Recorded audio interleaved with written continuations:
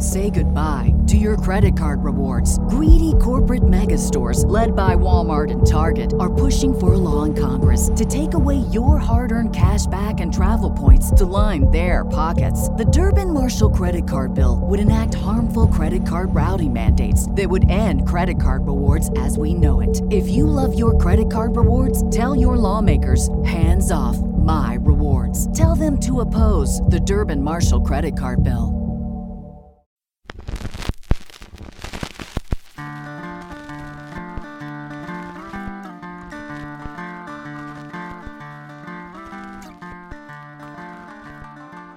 Welcome to the Crack House Chronicles, your favorite true crime podcast. I am Donnie, and with me is a man who makes sure that he drinks 8 glasses of water a day once they've been brewed properly. That's right. It's Dale. Got to do a little hops and stuff in there. Yeah, you got to turn it into beer. Yeah. Just open the can and give it to me. Yeah. Can or pop a top. Pop a top, pop a top. What's going on, man? Hey, I'm good. How are you? I'm all right. Doing an episode. Doing a thing, man. Doing a thing. And I'll tell you what, I'm enjoying these new boom mics. Yes. Boom mics. Boom mics. Boom mic stands? Boom mics. They are nice. They are nice. Yeah.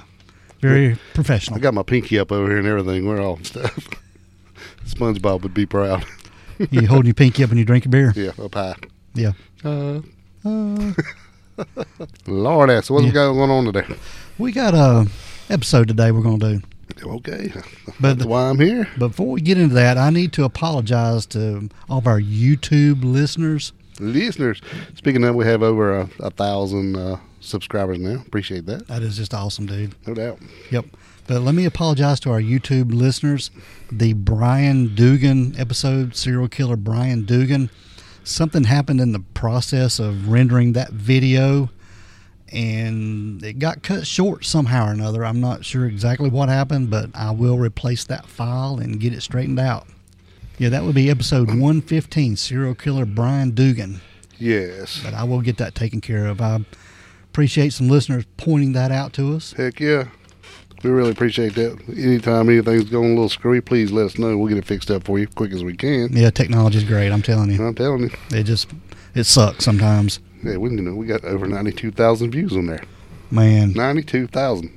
Just on YouTube. Yeah. Yeah, that's killer. Yeah, no doubt. Yeah. So y'all 1,000 folks is busy. Mm-hmm. Yeah. Actually, it's over 1,000. Yeah. Yeah. We appreciate everybody. Thank you very much. We appreciate everybody who listens anyway in every way. But Dale, this week we've got a pretty interesting episode. Something me and you've been throwing back and forth that we've been wanting to cover for a while. Right.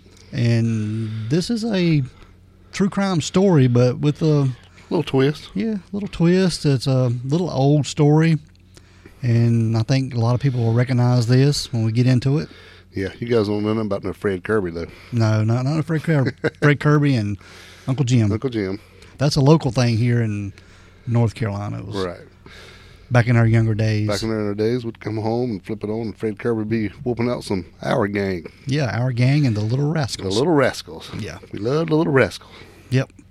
But that's I ain't going to sing the whole song. No, but that's just a local thing here. But this has to do with the Little Rascals and Our Gang. That's right. Yep. But we're talking about Carl Dean Schweitzer. Schweitzer. Yeah. Who's better known as Alfalfa. That's right. But he didn't get his name Alfalfa till a little bit later. A little bit later. But we're going to get into Carl Dean Schweitzer. Got it while he's table dancing, I think. There. So. Yeah. But Carl Dean Schweitzer was born in Paris, Illinois. Paris. Yeah. It's not Paris, France, but Paris, Illinois. Right. And he was the youngest of 4 kids that was born to Gladys Carey Shanks and George Frederick Switzer. I think he went by Fred. Yeah, Fred for short. Yeah. Frederick was too fancy. Yep. But he, like I said, he was the youngest of 4 kids, and the oldest brother had died in 1922. They had a sister named Janice, who was born in 1923, and a brother, Harold, who was born in 1925. Yeah. And, Carl was born in 27. So, okay. Yeah. Just to put that out there. Yep. He was actually born on August 8th, 1927. You being all fancy. Yeah. But Alfalfa got his name, Carl Dean, after a member of the Switzer family and many relatives on his grandmother's side. And he and his brother Harold, they kind of became famous in their hometown for their musical abilities and performances they did. It was famous in Paris, wasn't it? Yeah. They would sing songs and could play a lot of instruments, what had been told. It's pretty cool. Yeah. Now we're moving just a little bit ahead to 1934. 34. Yep. And this is when the Switzer family, they took a trip to California. And I think out there they were going to visit some family. And Did somebody say California is the place you ought to be? yeah, California. But while they were sightseeing, they went to Hal Roach Studios. This is where Our Gang was being filmed. That's right. And following a public tour, 8-year-old Harold and 6-year-old Carl, they entered the Hal Roach Studios, which was open to the public. Yeah, It the was cafeteria. it was like an Our Gang cafe, I think. Yeah. And then, they'd go in there and even people, performers and all kinds of stuff would actually be in there, which would be pretty cool. Yep. And they began a kind of an impromptu performance. I think he hopped up on the table, went to singing and dancing, and Yeah, they did. yeah, And producer Hal Roach, just happened to be in there with me. yeah, and was quite impressed, Dale. It says impromptu, but yeah, I believe Mama was probably had a little more. Get your ass on that table and start singing. This is our big shot It's our right here. chance right here. Yeah. But Hal Roach was in there, and he was impressed with them. Yeah, he was. And he signed both of the boys to appear on Our Gang. He nicknamed Harold Deadpan, which I don't really remember him a lot. He maybe had a smaller part, and then he dubbed Carl Alfalfa So that's where Carl got his name, Alfalfa. right there on the table, Yep, singing and dancing. singing and dancing. And the brother, a lot of people probably didn't know that Alfalfa had a brother that played on there. Right. But he had smaller roles, and I think he was just sort of in the background a lot. Yep. But the brothers first appeared in 1935, Our Gang short called Beginner's Luck. And by the end of the year, Alfalfa was one of the main characters on Our Gang. He kind of took it over, man. Yeah. While Harold, he'd sort of been, like we said, put in the background, I guess, just extra kind of thing, Yeah. which might have been a little bit better for him. Yeah. Yeah. In the long run. Yeah, in the long run, yeah. But Alfalfa, he was an experienced singer and musician and was often called upon to sing off key. Yeah, which they said was really hard for him because he was such a good singer. To screw up on purpose was not easy. Yeah.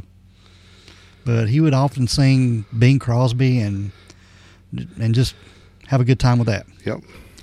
Now, by the end of 1937, I wonder who come up with the idea to have the big cowlick. I don't know. I never heard that anywhere or read that anywhere. Yeah, me neither. I was kind of wondering about that. I'm sure it's not natural. No, it's not natural. Maybe had a small one or something, and then they just really emphasized it or something. Could have. I couldn't find out anything about that. Anyway, go He ahead. said that was his personality, boy. His personality. But Ain't that right, now, by the end of 1937, Alfalfa had surpassed the series' normal star, which was Spanky, Spanky, who was played by George McFarlane. Right. And he surpassed him in popularity. which is shocking to me. But the boys, they got along well. But get this, their dads didn't. Right. Ain't that something? Yep. Now, the fathers of Alfalfa and Spanky, they argued constantly over their boys' screen time and salaries. Crazy. Yeah. Because Alfalfa was the breadwinner of his family. Yeah, it's pretty sad. He was the only one working in the family. Yeah. Yeah. I guess Harold was getting paid too, but probably not as much as Alfalfa. Yeah, well, that's true. Yeah. But yeah, the boys were making all the money, and the parents were just hanging out at the studio. Yeah, bitching at each other. Yeah. And they said that they wouldn't have the parents on. On set. No, they wouldn't have them on set because Well, it'd be just like a mom on the baseball field or something. kind of. Out there screaming and stuff. They only got the parents when the kids would act up or something or get out of control. Said, go get the parents. Right. But yeah, they just kept them off to the side. Alfalfa's best friend on the show, believe it or not, was Tommy Bond, who played Butch. Yeah. Now, on the show, they were like enemies. Right, yeah, rivals. But they were actually best friends in real life. Yeah, Butch was the tough guy. Yeah. And he and Alfalfa became good friends because it was quoted as saying that neither of us could replace the other since we played opposites. Right. And Alfalfa was known for being abrasive and difficult on the set. And he would sometimes play cruel jokes on other actors and hold up the filming with his little crazy antics. Yeah, there's a lot of stuff he did. They said it would piss off a lot of people. Like, you know, they had those real hot light bulbs around from the stage and around stuff, and he would pee on them. And then when they turn on the lights and it'd get hot, just be stench. Yeah. And I don't know if he peed in them or if he cupped and poured or however he did it. But anyway, the pee got on the light and the light got hot and the room stank. Knowing Alfalfa, he probably just peed on him. Yeah, probably. And so there was one time that he put some fish hooks in Spanky's pants pocket, back pants pockets, and it cut him and he had to get stitches. Yeah.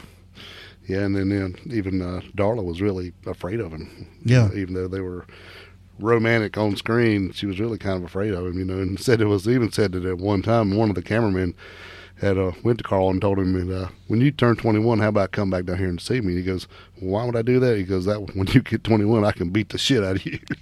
Because a lot of them antics, you know, like one time when he peed on the lights, he did it a lot and they busted and stuff, so they had to shut down filming for a while. And anytime they shut down, nobody was getting paid then. So yeah, he was acting up, and nobody's, you know, the crew and the production people weren't getting paid, so they were getting tired of this stuff. Yeah, he was causing everything to be shut down. Right. Yeah. Crazy. Now, but I guess if you're the big bringing in the money, mom and dad ain't gonna bust that butt or nothing, no. or yell at you or anything else if you're bringing the money in. So he probably got away with a lot of stuff he shouldn't have. I'm sure he did. Now, Alfalfa's time on Our Gang ended in 1940 when he was 12 years old. And his first role after leaving the series was as a Boy Scout in I Love You Again. And it was in 1940, starring William Powell and Myrna Loy. And he then starred in the 1941 comedy Regular Fellers. And the next year, he had a supporting role in Mrs. Wiggs of the Cabbage Patch. And Alfalfa continued to appear in a lot of various films and supporting roles, including Johnny Doughboy, which was in 1942, Going My Way in 1944. I think I seen that movie, but I don't remember him being in it. Right. The Great Mike, which was 1944. And Alfalfa had an unaccredited role as Augie in the 1943 film The Human Comedy. I think he had several unaccredited roles, and really it was probably hard for him to get a really good role because, you know, like most child stars, you kind of get cast typed, or, you know, locked into that. You're Alfalfa, you're no longer Carl, you know. So it's kind of hard. Be like kind of like Gary Coleman, you know, trying to get a different role after doing different strokes all those years. Now he did reprise his Alfalfa character, complete with comically sour voices, in the PRC's Gas House Kids. It was a comedy series in 1946 and 47. And by this time, Alfalfa was downplaying his earlier Our Gang work in his resume. And he would just put down that he was just in MGM's shorts. Yeah, it's kind of crazy, isn't it? Yeah, he sort of played it off. Yeah. He's probably getting tired of being Alfalfa. Yeah, I'm sure he was. Right. But we're going to call him Alfalfa through the rest of the story. Yeah, it's easier for us. Yeah, because he's Alfalfa. Yeah. Now, Alfalfa did have some small parts in both the 1946 Christmas film It's a Wonderful Life, and he was actually Donna Reed's date at the high school dance. I don't know. I've never seen it. I've seen it. Probably the only one that's never seen it. And in 1948 film On Our Merry Way as the mayor's son. And in 1952 he played a busboy in the film Pat and Mike, starring Spencer Tracy and Katharine Hepburn. So it's some big productions, you know, with just very small parts. Big names he's acting with, but no leading roles at all. Right. And he was also in the 1954 musical film White Christmas. And his photo was used to depict freckle-faced Haynes. And right, was he in it, or it was just his photo? It was just his photo. Right. Yeah. It was freckle-faced Haynes, the dog-faced boy, which was an army buddy of lead characters Wallace and Davis, played by Bing Crosby and Danny Kaye. Yeah, right. So still got big names, but you know. Yeah, he wasn't getting the parts, man. Right. So in the 1950s, Alfalfa turned to television, and between 1952 and 1955, he made 6 appearances on the Roy Rogers Show. Roy Rogers. Now, Roy Rogers is going to come into play a little bit later. And he also guest starred in an episode of American science fiction anthology series Science Fiction Theater and the George Burns and Gracie Allen Show. And in 1953 and 54, Alfalfa starred in 3 William A. Wellman directed films, Island in the Sky and The High and the Mighty, starring John Wayne And Robert Mitchum. Yeah. So that's more big names he's Yeah. with. He's hanging out with some good people, but he just ain't getting the big parts. Yep. And Alfalfa's final film role was in 1958 drama, The Defiant Ones. Right. And that was, well, he was also in Cecil B. DeMille's The Ten Commandments. Yeah. You know, he played a Hebrew slave as another small part. Mm-hmm. But Cecil B. DeMille, that name will pop up later as well. Yeah. Now, besides acting, Alfalfa got into breeding and training hunting dogs and guided hunting expeditions. It's easy for you to say. Yeah, expeditions. And She was must have been pretty damn good at it. Yeah. Now, among his notable clients were Roy Rogers and Dale Evans. Mm-hmm. And they were actually his son's godparents. Right. Which will be coming later on. Yep. Now, we're going to get into a little bit of Alfalfa's. Also, Jimmy Stewart and Henry Fonda was also clients. Oh, very cool. Yeah. Now, just a little bit of Alfalfa's personal life. In early 1954, he went on a blind date with a woman named Diantha Collinwood. Diantha. I like Yes. that name. It's cool. But she was also known as Diane or Diana. Yeah. But her real name was Diantha.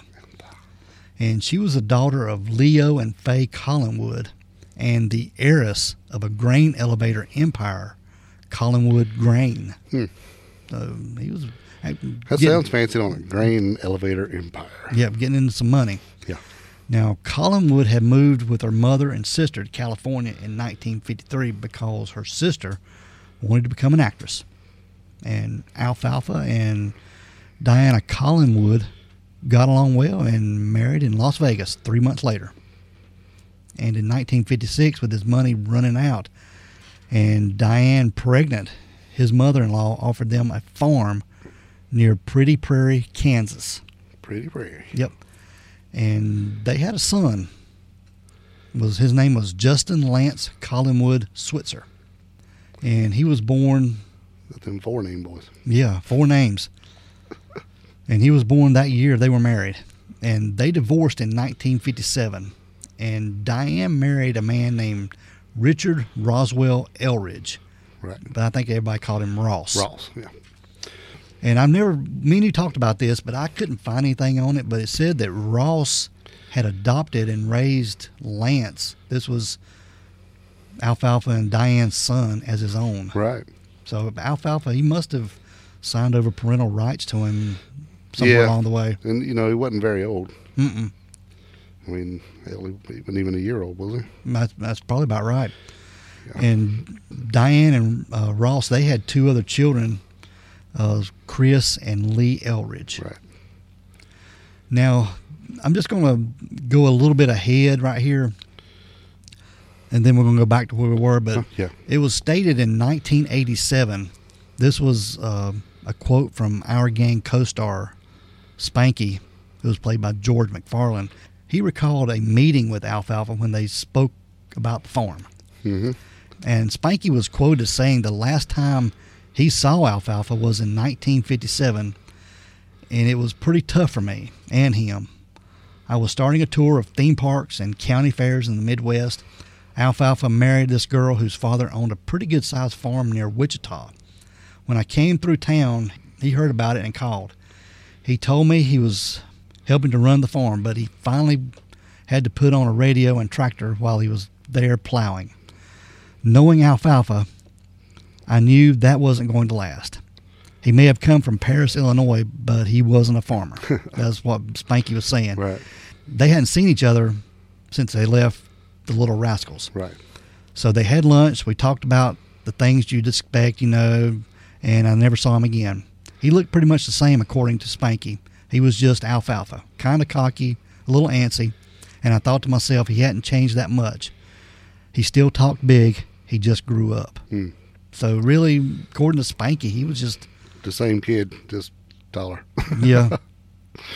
Right. Well, you think about this, dude. I mean, they go from top of the world, both of these kids, And then all of a sudden, you're out of work. You're working on a farm.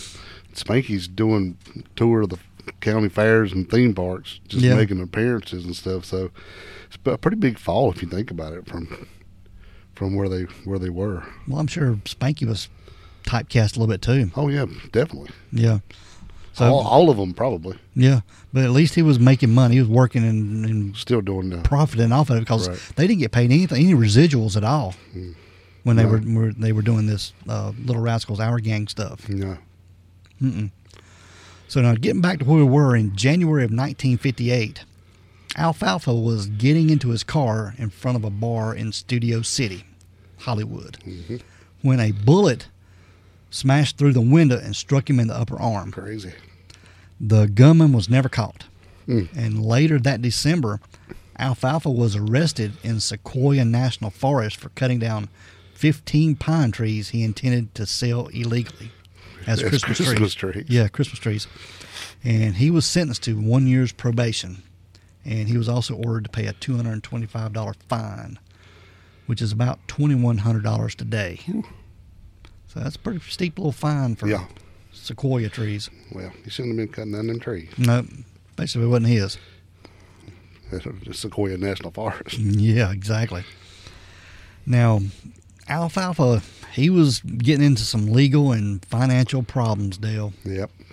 And he went back to what he knew. He started to train hunting dogs. And he was training a treeing walker coonhound for a guy named Moses Samuel Stilts, who went by Bud. Now, Bud, he was a longtime friend and sometimes business partner who Alfalfa had met while working with Roy Rogers on various productions at the Corriganville Movie Ranch. And while in Alfalfa's possession, the dog ran off. He was trying to chase a bear, I believe. Yeah. And Bud Stilts was pretty unsympathetic about this. He didn't care. Right. Towards Alfalfa. He said you either bring me my dog or bring me some money to equivalent to the value of the dog. Yeah. I don't care what happened. But Alfalfa was unable to produce any cash to settle the debt. And he took out ads in newspapers and put up flyers and doing everything he could, offering rewards for the safe return of the dog. But eventually the dog was located and brought to the bar where Alfalfa was working at the time. So now he's working as a bartender as well. Yes.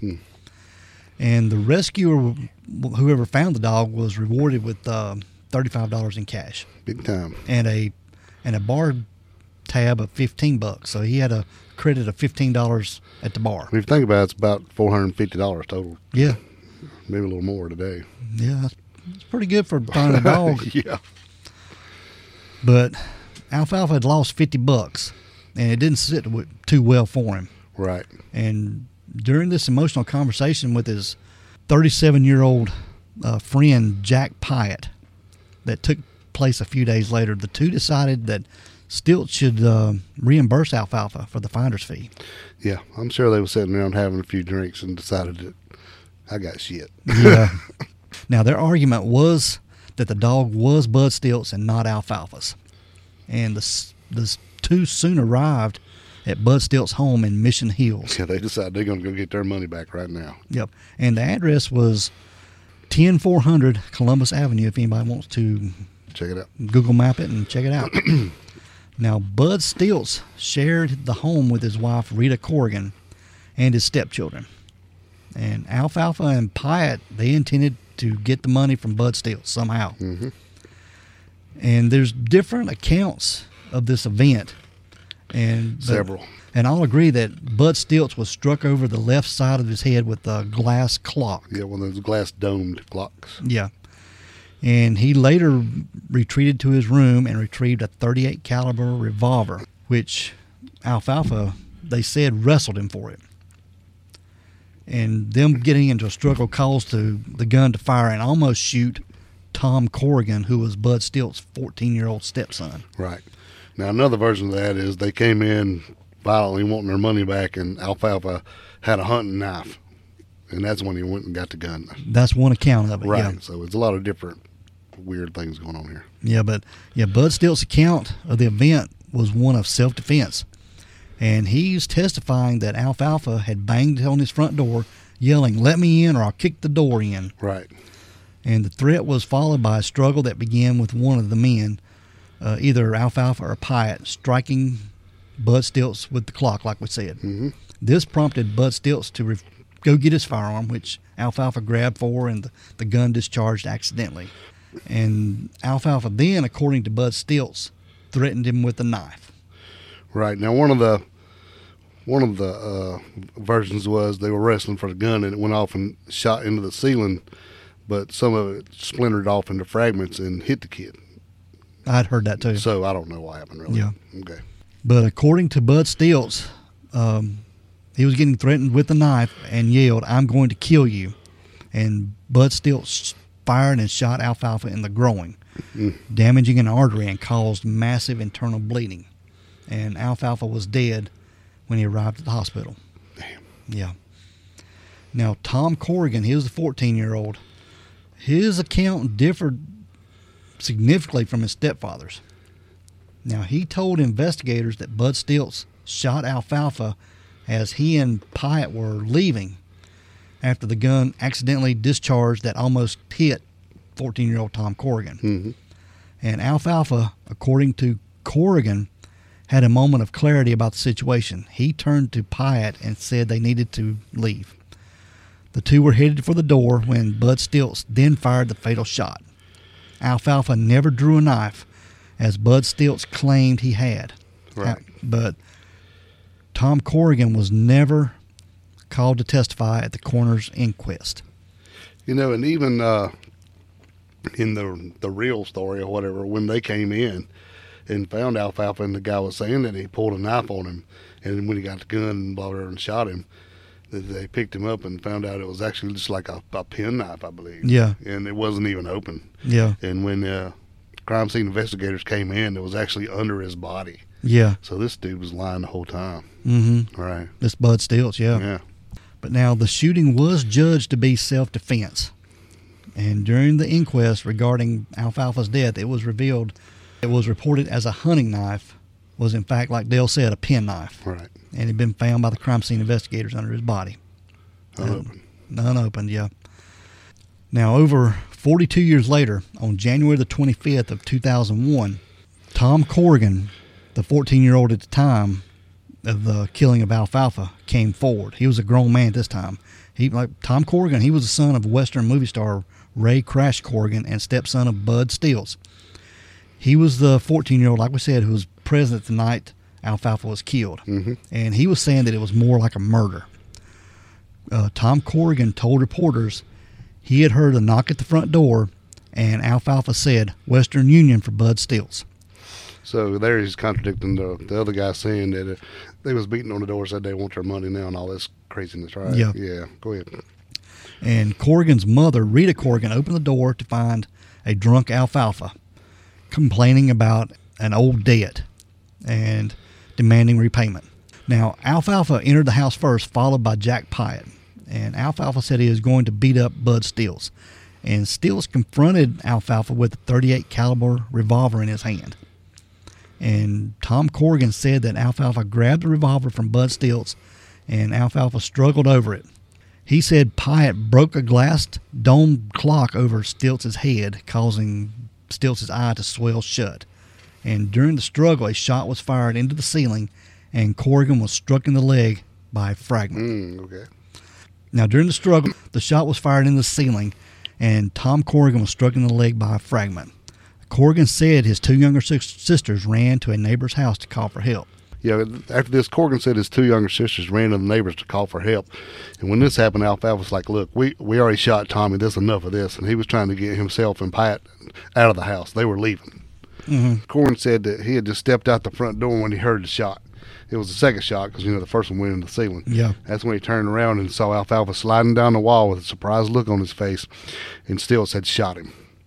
Corrigan said he saw the closed penknife by Alfalfa's side, which he presumed had either fell out of his pocket or out of his hand. He said that he then saw his stepfather shove Pyatt against the kitchen counter and threaten to kill him too. At this point, the emergency sirens were coming to where they could hear him, and Pyatt was begging for his life. And at this point, he said that is the only reason that Stilts did not kill him too. Man. So the Corrigan said he and his stepfather actually lied the whole time, before the coroner's jury back in the, when it happened. Yeah. Now, why he waited 42 years later to tell this story, which to me sounds like what really happened. Yeah, that sounds more like it. It would all make sense. That other stuff was a bunch of made up. Yeah. He just said all that at the beginning, Bud Stilts did, just to save his ass. Right. Once, Bud died in 83, so this is way past then, too. So I guess he finally said, hey, I'll just go ahead and tell what really happened now. But yeah, because this Tom Corrigan, he didn't gain anything from it. So, no. I mean, he, I guess it made him feel better coming forward and telling the truth on it. Right. So these two dudes busting in his house drunk, wanting their money, and this guy just said, hell with this, and he just blasted them. Yeah. Poor old Alfalfa. Yeah. Over $50. $50. Now, Alfalfa was buried at the Hollywood Forever Cemetery in Hollywood, California. And because he died the same day as Cecil B. DeMille, Right. his death received only just a minor newspaper coverage. And It's kind of like Michael Jackson, Farrah Fawcett. yeah, exactly. Yeah. Same day, you didn't really hear much about her, and he got all the news. Yeah. So it's basically, that's like I said before, that name pops back up, because he got all the news media attention, and Alfalfa just kind of got shoved under the floor mat. And like we said, too, coincidentally, Alfalfa appeared as a slave, In that movie. uncredited, in the last film for which DeMille was credited as director. Right. The Ten Commandments. Yep. So it's kind of coincidental there.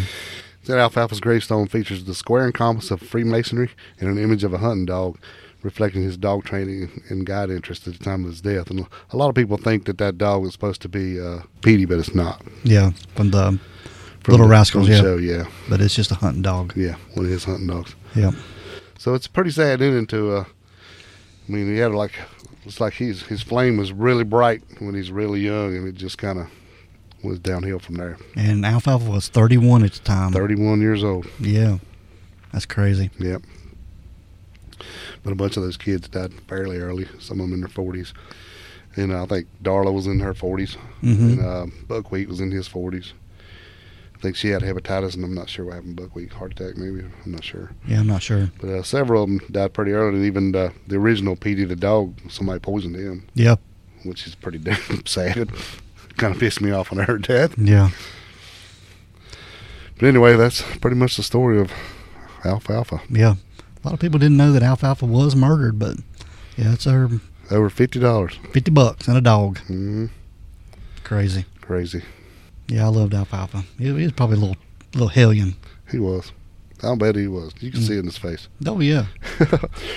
Plus, back then he was big stuff when he was 10, 12 years old, and I'm sure he was like you said, he was just causing all kind of trouble. Now, just to mention his brother Harold, he was played Deadpan on the Our Gang series. Yep. He died at the age of 42. Mm-hmm. I think he committed suicide. He sure did. Yep. He was married and had 3 kids. Pretty sad there too. But he didn't do any acting after Our Gang. He sort of stayed away from it. Yeah, it's pretty sad. He is buried beside of his dad, who was also buried in the Hollywood Forever Cemetery, and then Alfalfa's on the other side. Yep. But that's it. That is the story of Carl Dean Alfalfa Switzer. Carl Dean Alfalfa Switzer. Alfalfa. All right, Dale. We are going to get out of here. All right, brother. Let's roll. We want everyone to be safe, be careful, and always be aware of your surroundings. Because the next episode could be about you. This is the Crack House Chronicles.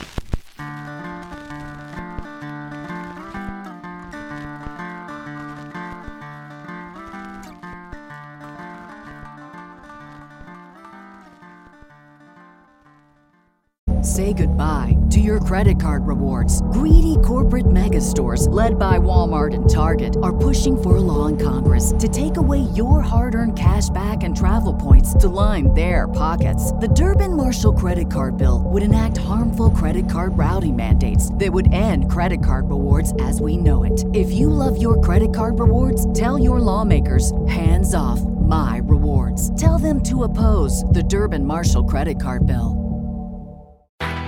You've always had what it takes to make it happen, and we know the right tools can make it easier.